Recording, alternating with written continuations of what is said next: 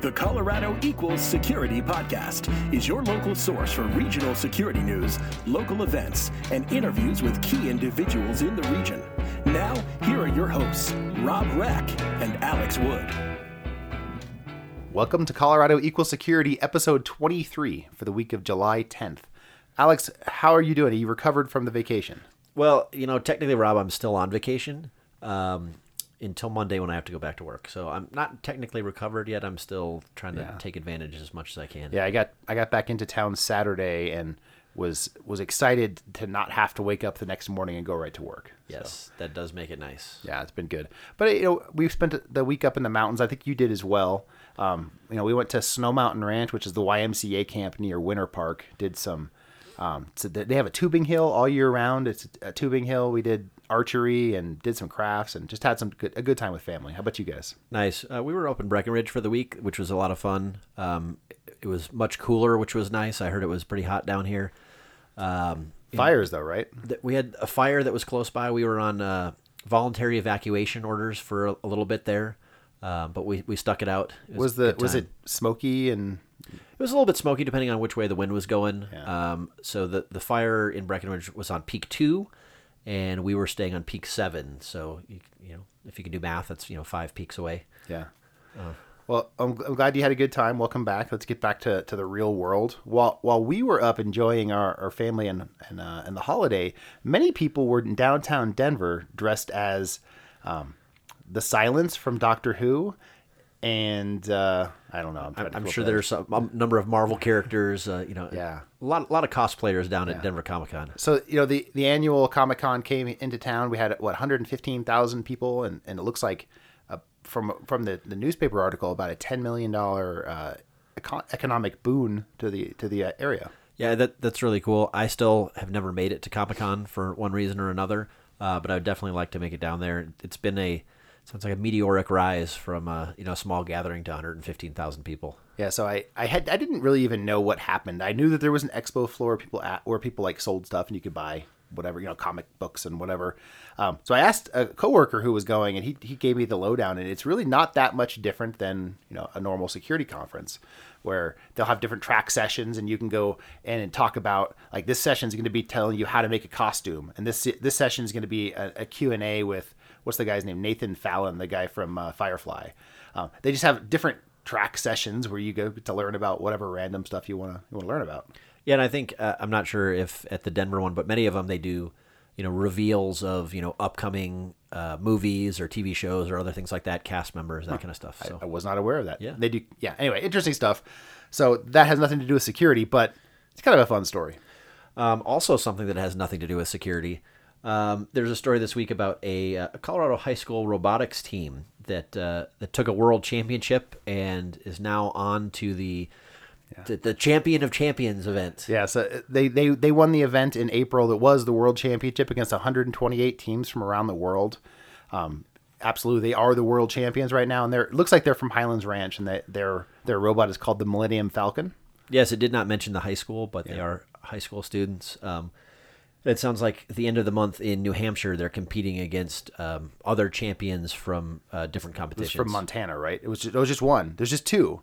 There's Champion A against Champion B. It is the unification battle to see which one will be the true world champion. Unifying the WBC and WBA belts, so someone can be the true world champion. Well, our rooting goes out for the Millennium Falcon folks from Highlands Ranch, and we will certainly cover it if we hear that they win. If they lose, we'll probably bury it as deeply as we can. Also, a shout out to my nephew, Avikai Cooper, who is actually right now, as we speak, competing in West Virginia in a robotics competition as well. Not the same competition. All right, let's go. So another piece of news from local education, Red Rocks Community College won a National Science Foundation competition. Actually, they came in second place in a National Science Foundation competition for the work they're doing on cybersecurity learning. Yeah, so they did some work to create essentially lab environments that people can use to do their learning in, to play around and not have to worry about hurting actual production environments or other things like that. The competition was not a security-focused competition, so there were other community colleges with projects that were not security related, but this was one I believe that they came in came in second. Yeah.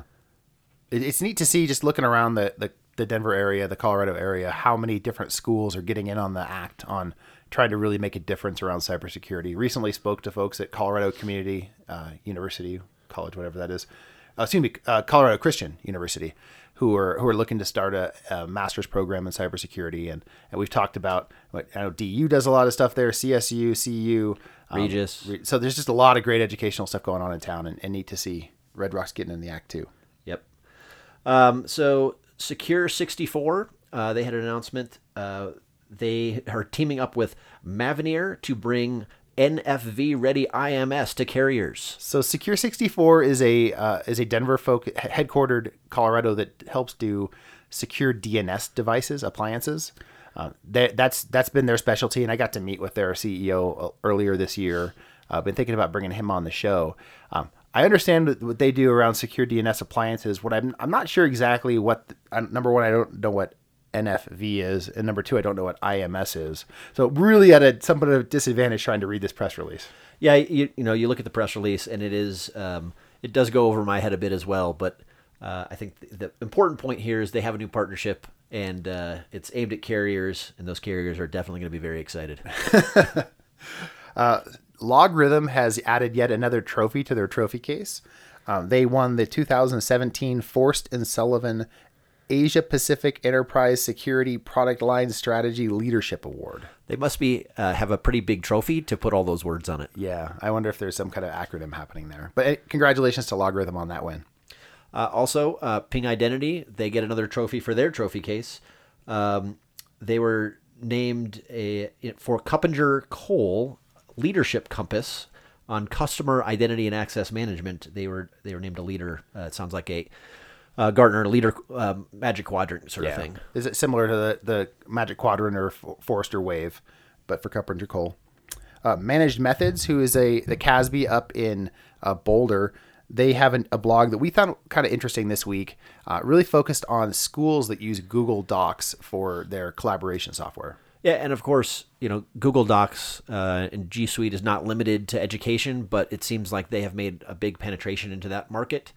Pretty much have taken over all of education for that kind of thing. And as I think you probably know, Rob, G Suite is great, but it's not the easiest to secure. Yeah, it's really easy to do it wrong, and I think that their point here is just, if you're running a school and you're using Google G Suite, you need to start thinking about how do you secure it and how do you make sure you're not making a bunch of kids' data inappropriately locked out. Of course, their product offering does help secure those things, so there's I'm sure some self-interest there, but I do think that this is something, if you guys have kids in school, you might want to mention, hey, are you guys thinking about how you secure this? Would it be really easy to get access to the wrong data there?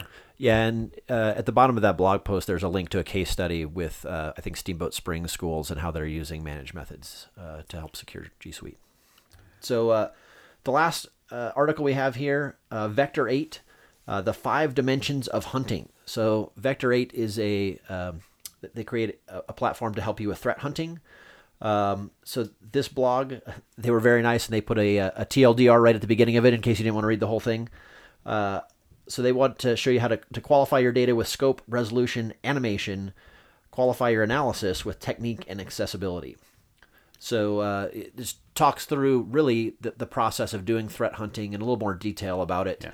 I think a lot of times when people say threat hunting, it's just sort of amorphous. It's like, oh, I'm going to look for it, but this is really more a methodology of how to do that. It's one of the trends that's really picked up over the last year or two, and I personally think there's a lot of value there, but you need to define it. What does it mean, and how do you get lots of value out of it?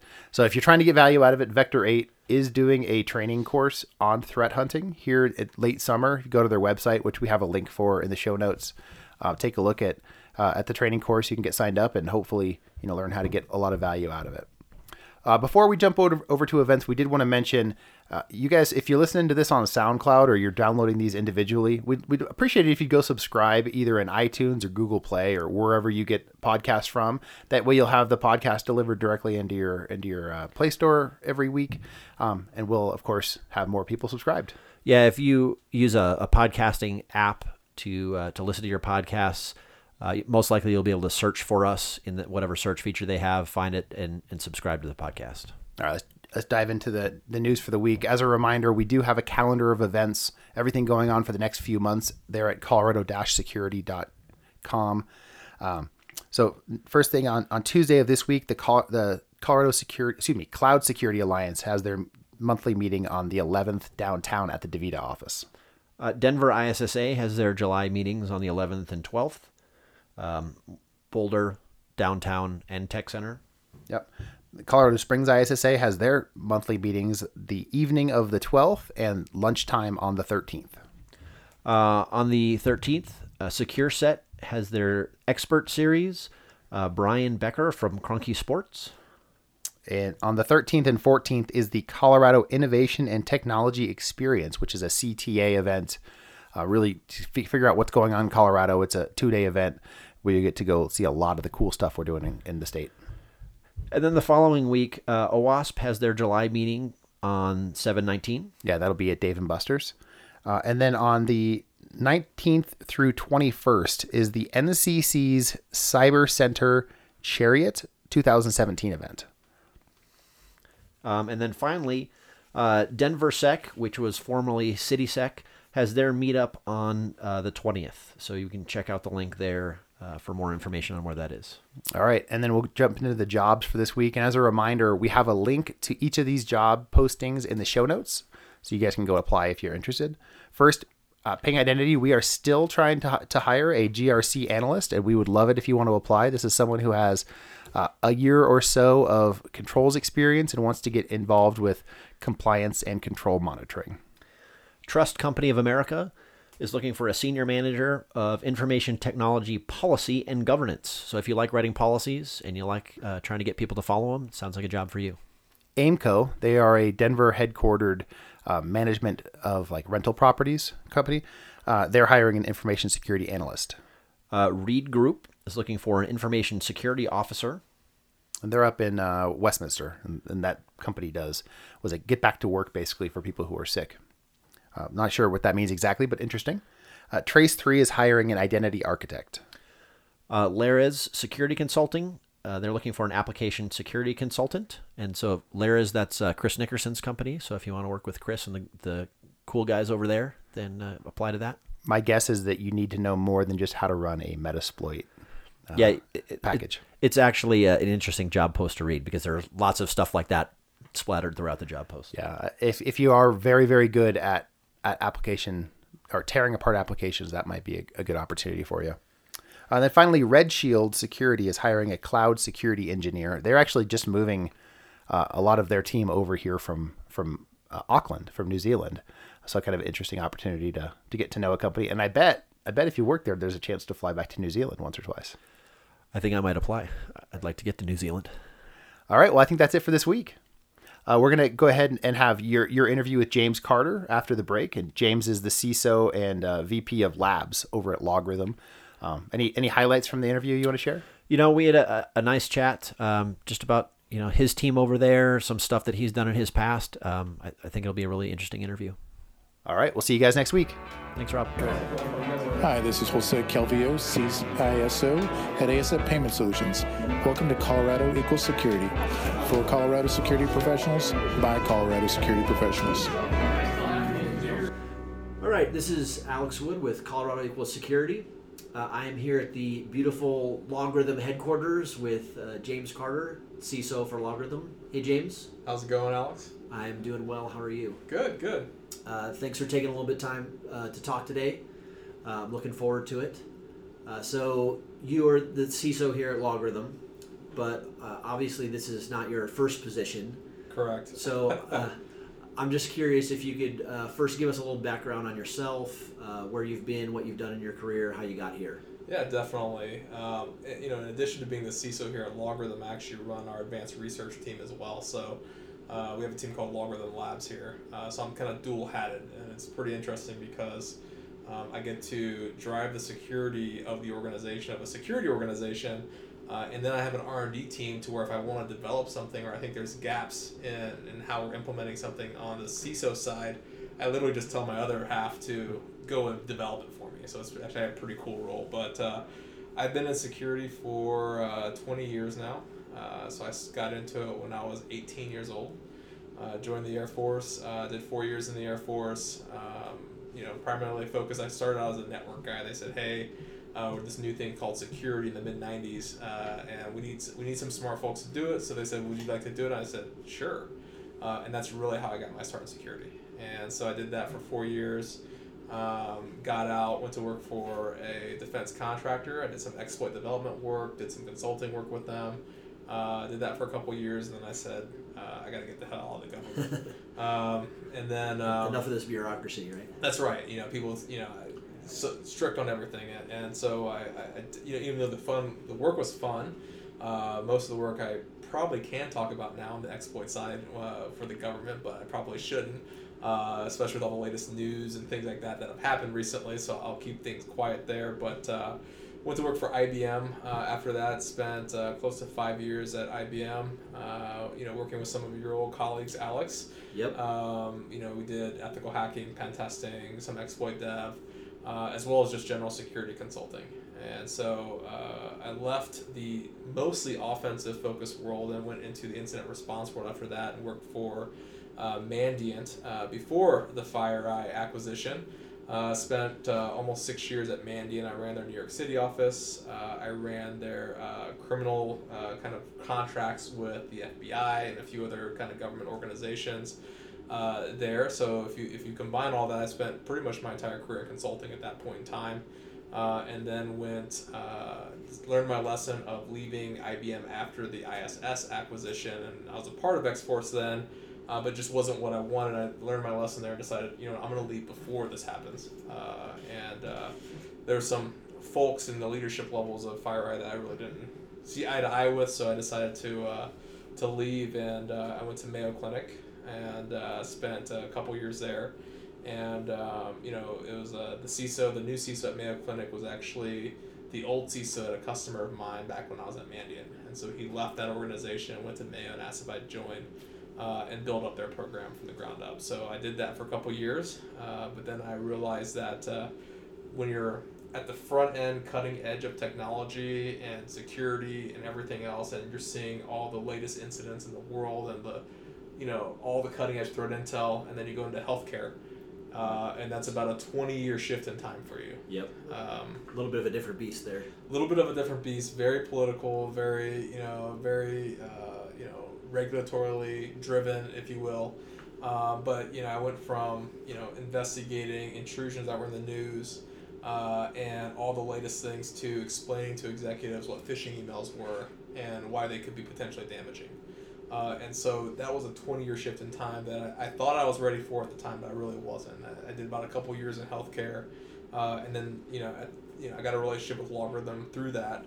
And the CTO and co-founder here said, "Hey, if you're gonna leave Mayo, how about you come here?"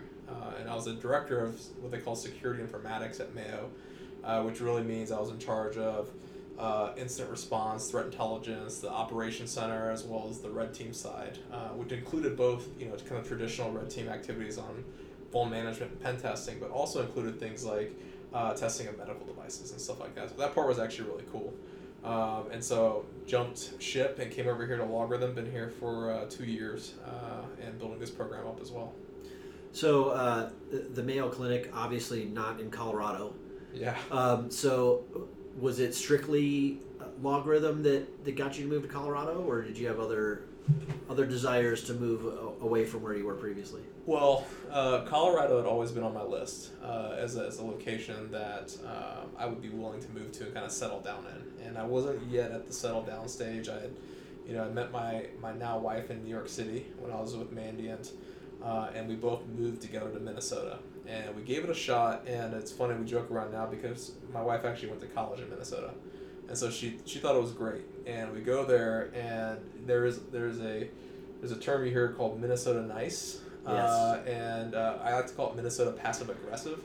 And so and Rochester was very much where Mayo Clinic's located. It's just a smaller community that's all built around Mayo Clinic. And so you couldn't even go into a restaurant without having another Mayo employee there. You couldn't even do anything. And so it just felt real kind of closed off, and my wife and I didn't really like it as much, so that's why it brought us to Colorado. But yeah, I mean, the Logarithm opportunity was a great I guess, opportunity to match up both an area that I wanted to live in and a pretty cool company and job. So nice. I spent a couple of summers in Minnesota, and so I definitely get the Minnesota nice. It's a great place to be. Also, when the weather is not bad, which is a short period of the year. Yeah, when I was building the program up there, I used to joke around that our recruiting season was about 3 months long. It was only during the summer. Yeah. And usually from about July to about September. And after that, it starts getting cold again. And before that, it still can get cold. Yeah. And the funny part is people always think of Minnesota as maybe a place that gets a lot of snow. And it was actually a place that got a lot of snow once and then just never melted. And so you just had this constant foot of snow in your yard all year long. So. Yeah, I think we're really spoiled here in Colorado with, it snows and it goes away, as opposed to sort of Midwest where it snows and then gets gray and black and that's right. Just sits around for the rest of the winter. That's right. Anyway, so I want to jump into a little bit of your experience. Sure. So you spent a lot of time doing incident response. It sounded like a little bit with the testing of medical devices, that sounded pretty cool too. But on the incident response side, from the incidents that you've seen, are there any patterns? Is there stuff that people should be doing that they're not doing? I know we hear a lot about the basics and other things like that. Is it just that we're not doing the things we need to be doing, or are there other patterns that you saw when you were doing incident response that can help people be better in doing security? Yeah, I think first you have to do is you kind of have to separate classes of incidents. You could be, in the pool called, victim of kind of like chance or circumstance, right? You have people drive-bys on websites and pulling stuff down or phishing emails and things like that. And then you've got the more targeted attacks. I generally think as a good rule of thumb is, if you're really good at the basics, if you just take the SANS top 20 and you start working through that, calling them the basics makes it sound easy, but if you actually look at that list and if you have a complex organization, it's actually pretty challenging.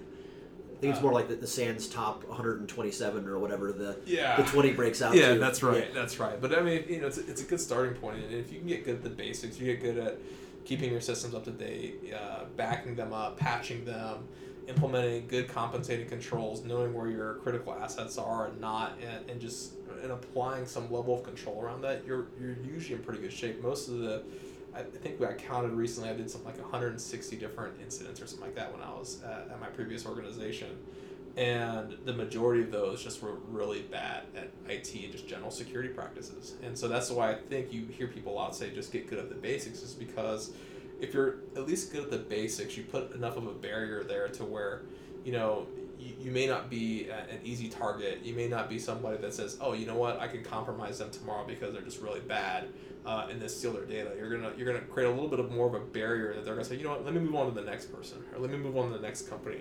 And you make it at least a little bit challenging for them. It's like putting a lock on a door. I mean, you can obviously break through the lock half the time, but it causes people to think about, well, maybe I'll go to an easier target. So I think that's one aspect of it. But I think if you're an organization that's going to be targeted, whether it be a nation-state threat actor or something like that, if you're really good at the basics, you're probably still going to get broke into. And that's just, if someone really wants access to you and your data, the likelihood is pretty high that even if you have a pretty decent security program, pretty decent IT controls and IT practice good IT hygiene, you still may probably have a high chance of getting broken into. And that's something that we saw quite a bit. And then is it just making sure you've got a good monitoring and response team, or what's your recommendation for there? You're being a target, you're doing the basics. What's your next level? Yeah, I think not only do you have to raise the bar on the basics into a higher level of maturity for your program and really go after kind of those, you may be a case where you might have to start looking at some niche technologies and cases to be able to, augment or supplement your security program. But then, having a good and practiced incident response program is key.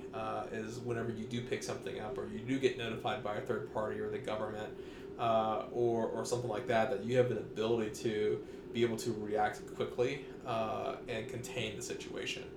And I think that's probably the differentiator between most companies is when you look at maturity of a security program is, it's easy to say, hey, I had a malware breakout or incident, I had a compromised system of ransomware, but yep, you know what, we picked it up, we saw a new process spinning up on that system, we were able to contain it, boom, done, closed deal.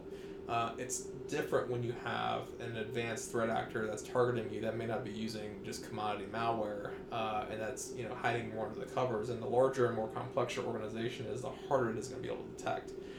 But you have to kind of add that next layer of maturity, next layer of technology, next layer of visibility into that, and then be able to get to it quickly. Because if you can at least understand what's normal and not normal in your environment to a level, you can usually pick up those advanced threat actors. And that's a really key area that a lot of people don't focus on. They rely on these threat intel companies giving them feeds of IOCs and signatures, and this whole IOCs thing, in my Mandiant days we talked about, we actually, had Open IOC. We were the one that created Open IOCs, and IOCs is this thing where you'll get this one signature or this one indicator, and then you go look for it. And really, people should really look at their own data as a source of threat intel and be like, hey, look, this is normal behavior. Hey, look, this is an outlier. Let me go look at that. And that's how you're going to pick up on more of that. And the quicker you are, if you're at an organization that's mature enough to be able to do that and then quickly respond, investigate, respond to that, that's going to put you in a really good spot. So, yeah, I think that the baselining and the anomaly detection is great. I think that's, as a practicality, I think that's hard for a lot of people. Yeah. What do you recommend for people being able to get that kind of capability in place? I think the first thing is maybe limit your scope. Don't try to tackle your entire environment at one time. I think that's where probably a lot of people make a mistake. They try to eat the whole elephant, if you will, is to take a look at what are your most critical systems. What are the ones that if they took an outage, your business would go down or be down for a period of time and you'd lose money. What is it that drives your core business, and start there. Look at normal there. In the healthcare world, medical devices don't do a whole lot of different things. They have a function, they have a certain application that drives that function, and they stay pretty static. The communication is pretty static. They have, some of them have a built-in ability to kind of do the computing aspect of things and running applications and updates, and some of them have a back-end controller that does a lot of that, similar to ICS systems and everything else. They communicate the same way, they do the same things.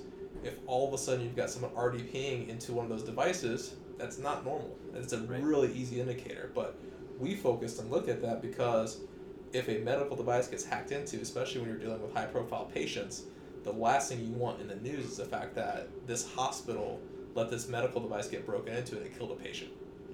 Any patient, let alone a high-profile patient. Right. So look at what's critical to your business and the system, and start there and kind of build that first, that baseline first around that, and then kind of expand beyond that. I think that's great advice, and you did a perfect segue for me into the next topic of medical devices. So there's been a lot of research over the past few years about medical devices and their insecurities. In your time at Mayo, how bad are they really? I don't even know if I'm allowed to talk about that stuff from my time at Mayo. We'll just say that from your industry experience. From my industry experience, thank you. I think they're in pretty bad shape. The interesting part is I've been at NHISAC meetings. I've been at, which is the healthcare's version of the their version of FS ISAC, which I kind of look as the best ISAC that's probably out there right now. I've been to other conferences and things like that, talking to folks about medical devices, and a lot of the manufacturers are like, oh yeah, we now have a focus on security. We're now doing this. We actually are now testing our devices. We're now making them using NIST as a framework to harden them and do the right thing. And I think that's good, but that's only happened in the last couple of years. And as we know, most hospitals don't buy new medical devices every year. So they're running devices that are 5-10 years old, still running Windows XP, still running even older operating systems than that. Some of them I've seen are Linux kernels that go back to the early 2000s, late 90s, which was surprising. You can do basic my old hacking skills can break into a hospital, which is pretty bad. You're not a cutting edge elite hacker anymore? Not anymore. And I don't want to say I was a lead hacker to begin with, but if you could knock down devices with like UDP floods and things like that, you know, your basic scanning products, that's a problem. And so, you know, I look at all these manufacturers and what they're doing now, which is great, but what they have not considered, and the question I always ask is, how do you apply that to all your legacy equipment that's already out there? And there's no answer for it. There's like, we're basically not going to even address it. The hospital's going to put in the compensating controls around it, and we're going to move on with our current strategy. And that's kind of the consensus that I've gotten from a lot of the manufacturers. Do you see the hospitals putting in those compensating controls? You know, I spent some time in the energy industry and SCADA and that kind of stuff, and it was, oh yeah, we'll have you know, air gapped in quotes networks, separate networks for all the control systems. That obviously is one potential compensating control for the medical devices. Do you see anything like that happening?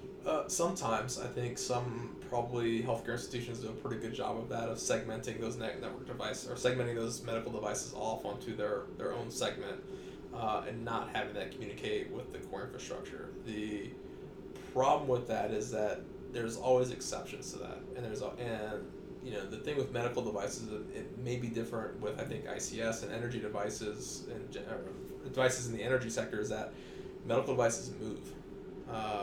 So I might be on, you know, I might have a monitoring station on one floor in a building. I may wheel that thing all the way over to a different building on a different floor. And so while the ideal of network segmentation is great, you have to consider the fact that in order for the hospital to operate, a lot of this stuff has to be mobile. Because they just don't have one for every room, etc. And so I see them doing it, but also see it as a challenge. And I don't think there's enough compensating controls being put around them, especially the vulnerable state that they're in. Yeah, and sort of the other side of that with the medical devices too is, you know, you've got a lot of them that move around, but then on the other hand, you've got a lot of them that are gigantic. And, you know, they build the hospitals around these devices, and so they're never going to change. It's going to be 20, 30, 40 years before they replace an MRI or something like that. Yeah, an MRI is not moving anywhere anytime soon. No, for sure. So that always makes it hard, too. Yeah. So let's shift gears again a little bit into your current role here at Logarithm. So you, in your introduction, you said you wear at least 2 hats. That's right. You know, in our conversations before this, it sounds like at least maybe one other hat, maybe more than that you have. So, you know, I run a security program, and while I do other things outside of that, like do these interviews, I technically really only have 1 hat. So how do you, what's your time that gets allocated between these different hats, and how is it that you manage that time?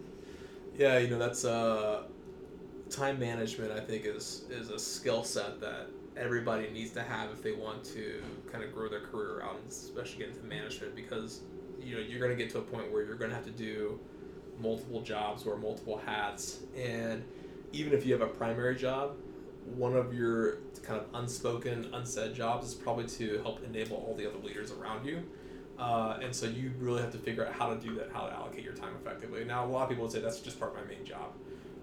So, you know, to get back to your question about my situation here at Logarithm, you know, we have the CISO job, which is, for a security company, is important, because if we got breached or got hacked or whatever it is, I'm sure all of our customers would say, what the heck? You know, we would be under the microscope of, did you have the right controls in place? Did you practice some due diligence? Did you do all the right things to make sure that you know, you at least had the basics in place, and that you're doing a pretty good job there? We can't, you know, we're not a massive company, you know, with, you know, hundreds of thousands of employees and billions of dollars in revenue, to where if we took all we do is security. So if we took a hit, that is pretty damaging for us. The lab side, so I probably spend 50% of my time as the CISO of Logarithm. The other 50%, and I'll sprinkle my third hat here in a second, is really focused on the research and lab side and driving that mission, because, you know, my background's in incident response, my background's in threat intel and, you know, pen testing and things like that. And so we want to drive, and even compliance during my, you know, consulting days. So we want to drive compliance and threat research back into our product, because one of our differentiators is to be able to do that so our customers don't have to. So we do all the threat research, we'll do malware analysis, we'll look at intel, we'll look at all the changing kind of TTPs that are being used by the attackers and drive that back into our product. And we'll drive, and all the latest compliance packages and governance that's coming out, we'll drive that back into our product so our customers don't have to build it all from scratch. It's our differentiator. So both of them are really critical to our business. And then the third hat that we kind of joked around about earlier, which is marketing and PR. I think the best part about it is that I am not officially a salesperson, so I am not part of the sales organization. I don't get a direct kind of revenue or direct income around like a bonus around making certain sales. I don't get anything like that, and so really they with the CISO role and the labs role, my background, they just say be a thought leader for us in the space of security, and oftentimes that leads to webinars, presentations, conferences, customer meeting, prospect meetings, only because I will speak to things differently than what our sales folks will speak to. I'll speak to it because I've built these programs before, I've done this before, and so I have a different relationship with that prospect or that customer or the audience that I'm presenting to. And so they leverage that as a way to drive security thought leadership and making sure that LogRhythm is part of that conversation wherever we go. So that's probably like the third hat I kind of wear quite a bit of. And on that third hat, I saw recently some video that was posted of you. You got to do an interview on CNBC talking about the new security law that was passed in China. I wonder if you could talk a little bit about that experience in general. It would be interesting for me. I don't know how I would do speaking on television. It's one thing doing this and recording sort of out of band, and I can fix any of the mistakes that I have. How was that experience being interviewed on a major cable news network? It was you get pretty nervous up front, I think, because there's no I always love the interviews where I get questions ahead of time. I can prepare, I can do certain things. Like today, I gave you all these questions beforehand, right? Right. You gave me some basic guidelines. I'm like, we're going to ask some questions, and that was pretty much it. So, the interesting part is they actually gave me 5 questions ahead of time, and they didn't ask any one of those questions on the interview. So you have to be really, I think that was something too, is I got a little bit of coaching from our PR agency to say, they gave us this list, but they may ask them, they may not, and they may go a totally different direction. And so you just had to kind of be ready for the unknown. And it was interesting because, the whole experience, you get conferenced in, and you see the background, you see the news or the station that they're in. You get all these lights flashing by you with the stock tickers and things like that, and they say, hey, you've got 3 minutes. This person will go, this person will go, this person will go, and then come in. They'll go, you got 1 minute. In the background, you hear the anchor kind of practicing his voice over like what he's gonna say next, and it kind of reminded me of the whole like Anchorman, brown cow type situation. Yeah. They actually do some of that work, some of that voice work before they go live, or and so once they go live, and you look back at afterwards, you're like, dang it, I said about 50 times. I could have answered something differently, and I was ready to go deep into the regulation, the Chinese regulation, and they didn't go there. They went strictly high-level business impact, and so I had to keep that at a high level. And so, I would have liked to have gone deeper, but there's a lot of things that you see after the fact that you might do differently. If you're better prepared, or you can edit, right, or you're not live. So I know a lot of people that do those sorts of interviews on a regular basis. They get formalized media training. Have you had the opportunity to do that? Not yet, but it's on my to-do list. Yeah. So one of the requests I'm having, it's kind of funny once you become a CISO or any type of executive, I think the training that you get is less and less sometimes. And your staff gets training, and you drive that. But I think your training is a little less and less. And so one of the things that I'm actually going to put forward is to have a lot of our execs do media training, because I could have probably smiled more. I did the interview from a cabin in Steamboat Springs, Colorado, because I was on vacation at the time.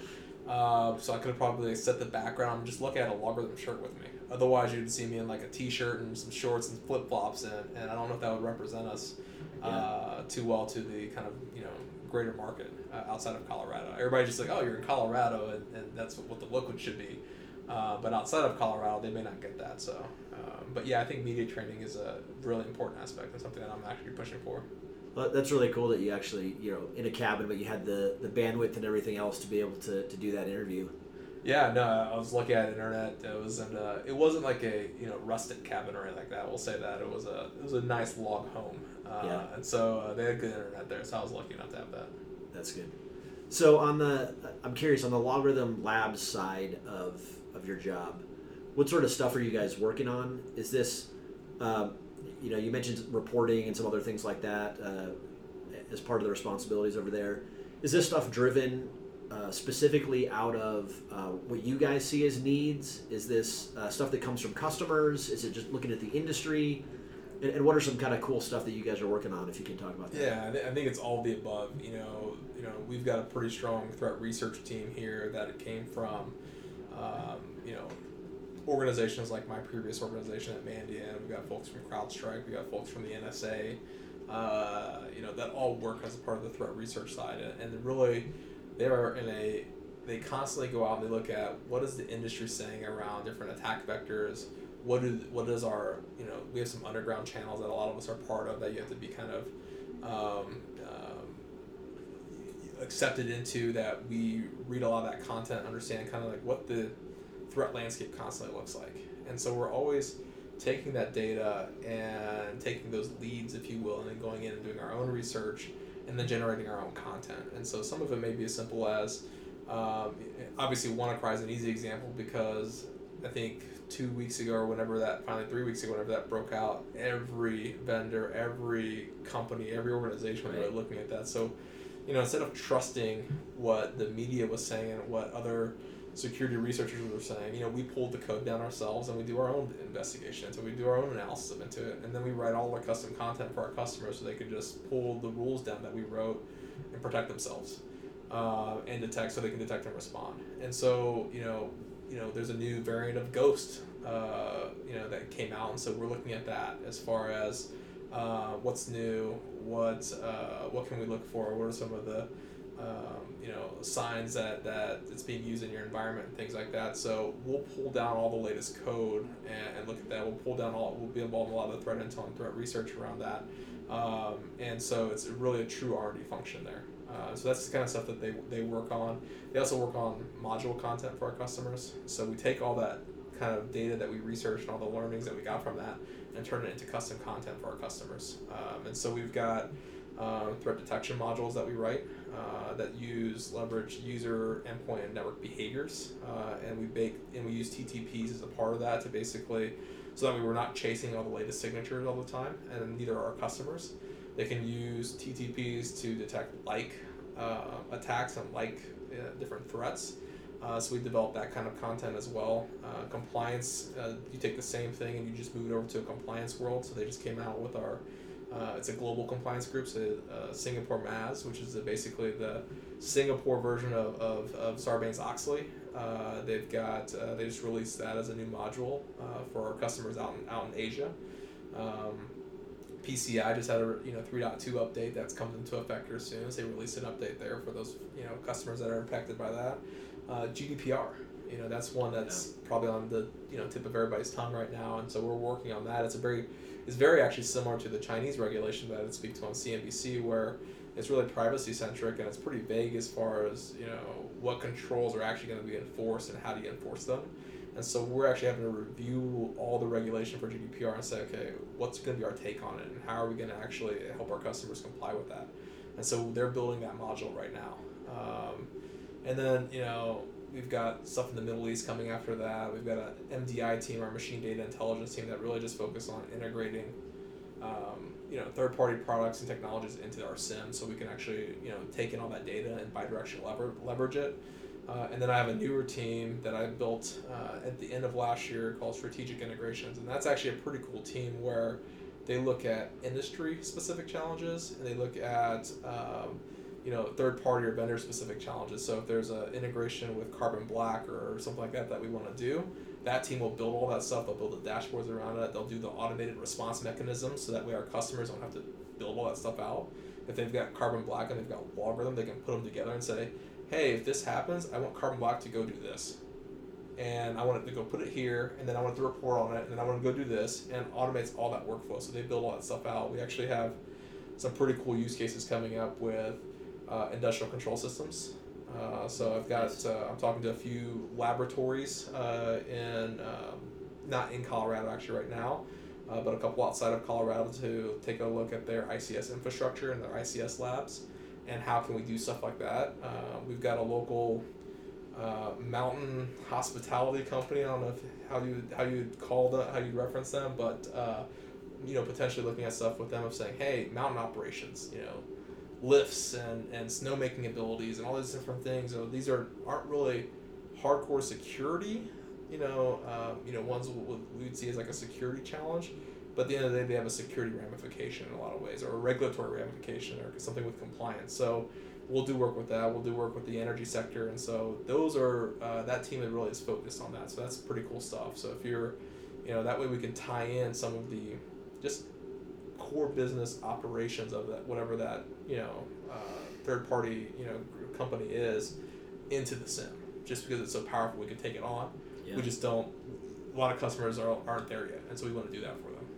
Yeah, and how directly are you guys tied into the product release pieces? So, a lot of times a research group or something like that, you'll come up with content or new things, and then it gets tossed over the fence to the the development team or the product manager or whatever it is, and then it'll sit there for a while, and then maybe someday it'll get released as part of an official module. Are you guys releasing content directly to customers today, or is it sort of a feed into the general product management and development cycles?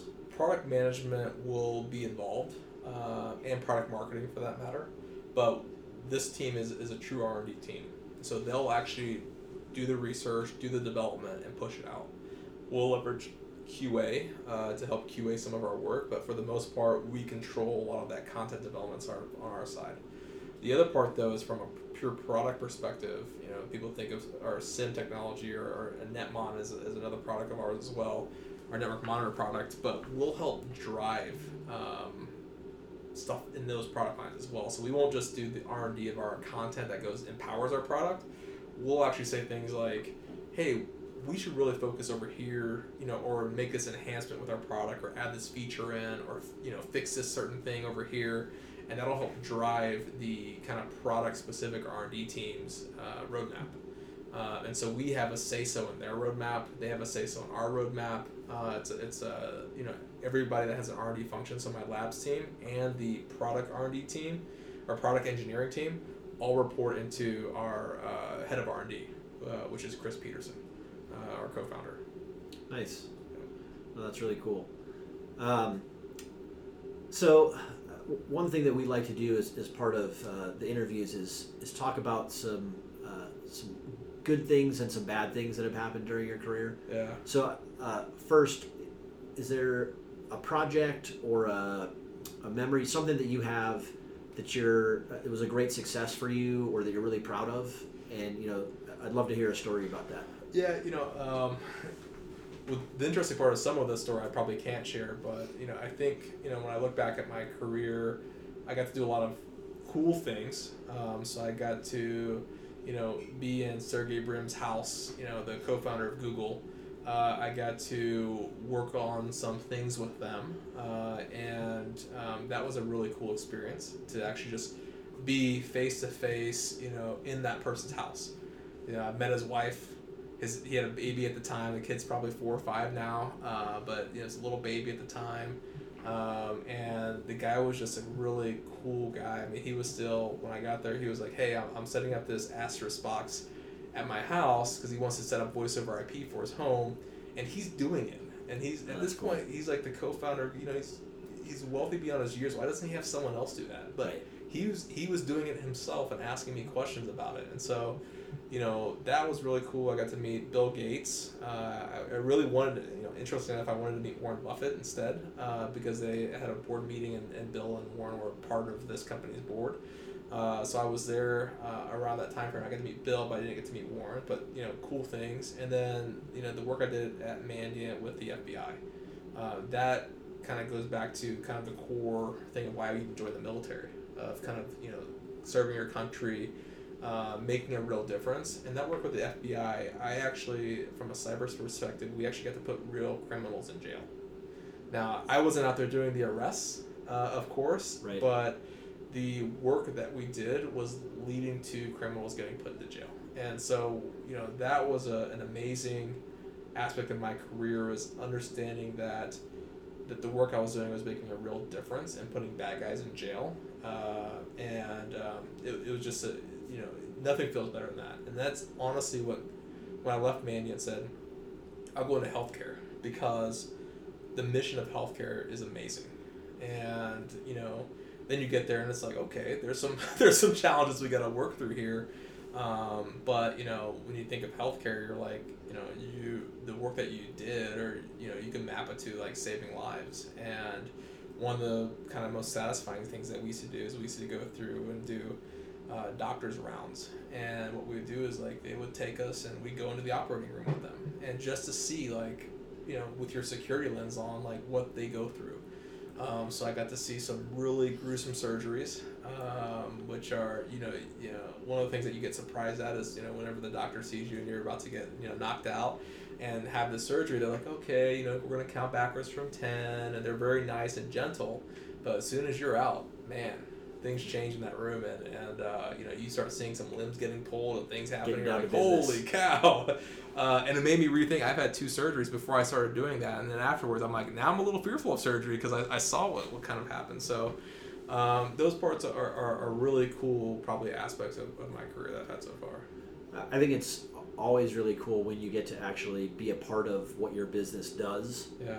And it really helps you understand what sort of friction you can either put in place or take away as a security practitioner. I'm sure that they would not have been appreciative if you would have, rebooted the machines that they were in the middle of using during a surgery because you had to patch something, or, hey, critical security vulnerability, sorry, you can't use this machine right in the middle of your surgery. Yeah, but, it's interesting that you go see, and, there's that, right? And, of course, that's an issue, uptime and being available, and otherwise, not only can they not help this patient now, but now they're also losing tons of money. While this patient's sitting at the table doing this. But one of the things that came out of that was how many times a doctor has to log in. So they go into their office, they have to log into like 3 different systems to get to do their just business for the day. And then we go into the OR, they have to log in. You have your anesthesiologist, they've got like 4 different computers they got to log into. You've got the doctor's got to log in. You've got this, and so I was thinking like literally a doctor has to log in probably 50 times a day. Yeah. And if you think about that, and some of these systems are faster than others, and so if you think about that, how much time is that taking them? And that was one of the big things that I came out of this business was, wow, this is really inefficient for them to do their jobs. And the least we could do is try to streamline that from an identity access management, and so they don't have to just do that. And if they can reduce that 50 down to a more manageable number, they might be able to see 2 or 3 more patients in a day. So it's something to think about. Well, the last thing I want you doing after you're about to put your hands into my body is go type in your password on some keyboard that's been sitting in this room for 20 years, right? That's right. Who knows what's on that? That's right. I don't want any of those germs inside. Well, hopefully these rooms are pretty sterile, so you'll be in a pretty good spot. But You gotta hope, but you never know. Yeah. Cool. So, sort of the flip side of that, not everything can be rosy all the time. Yeah. Have there been any times that you've had setbacks or things not go as planned, a project that failed? I'd love to hear any insight about those. Yeah, I would say, whenever a individual contributor moves into management, there's always growing pains, and I think you don't foresee that whenever you're going through it because, if you're like me, maybe slightly cocky sometimes and have a little bit of, you think you're a rock star as an individual contributor, and then you realize that, those years trying to be a rock star yourself really isn't what life's about, and really it's about making other people rock stars. And so, but you go through that change, and you know, is at Mandiant, I say I ran the New York City office for 6 years, but the last portion of that, I actually had someone get hired in above me. And that was a real shot to my ego, because, you know, before that I was like, you know, I'm a new manager. Everything's got to be perfect in my vision. Someone writes a report, it's got to go through me. Someone does this engagement, it's got to go through me. And it just doesn't scale. You don't actually grow your business, and you don't empower the people around you to be able to do it, because they all just need to funnel everything through you. And I think that was a very important. I burnt myself out. I worked the most hours in the company 1 year doing that. I think I jokingly got this award called the Red Bull Award when I was at Mandiant for that, but I burnt myself out. And so that was a huge lessons learned and a shot to my ego, and caused kind of a wake-up call for me in my career of like, if I really want to take things to the next level, then I need to get through that transition quicker. And I'm no longer an individual contributor. I am actually a manager or a director, and moving myself up. So I think that was a huge important lesson for me. And then the other one was more of a smaller story. Was I got kicked off an engagement at one time. It was actually the only time in my entire career I've been kicked off of something, and it was a not so fun project dealing with a defense contractor that had been compromised. And again, this is a point to where probably my, ego of I've been here before, I've done this before, your situation, customer A, defense contractor, is the exact same as the 50 breaches I just investigated for all these customers before. Same scenarios, same situation, same everything. And they did not really appreciate that, because they're like, no, we're unique.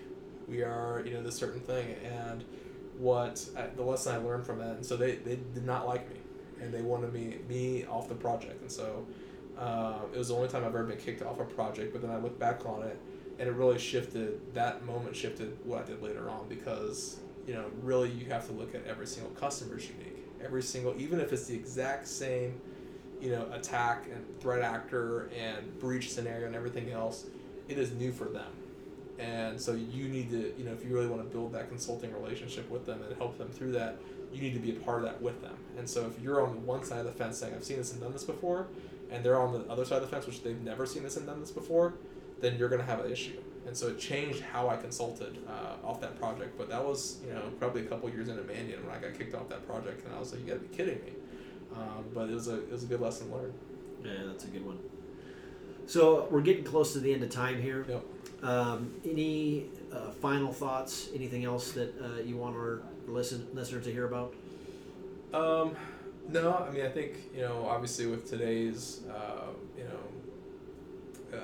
I guess interviews with James Comey and where our government's at, and where, how that impacts our cybersecurity kind of, landscape, if you will. I think it's a pretty interesting time.